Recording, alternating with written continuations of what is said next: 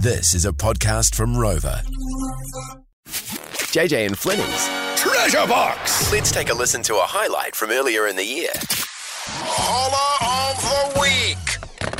Mike in Christchurch, what was your exotic animal? I had a big chameleon that was about 8 inches long. It was huge. A what? They're like a chameleon, like a lizard that changes colour. You've got it. Yeah. And it looks, all its eyes go different ways. That was the one. Then I had a cane rat. The cane rat is wild over there, and the body is about 18 inches long. Wow. Wait, why would you want a cane rat for a pet?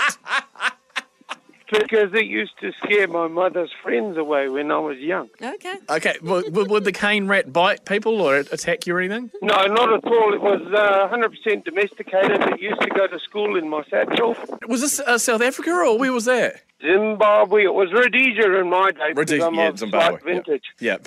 Oh, okay. All right. So so it was a cane rat and a chameleon. How do you know where the chameleon was at all times? Because He used to live on the pelmets. He would climb up the curtains he's pretty and then good. go and live on the pelmets.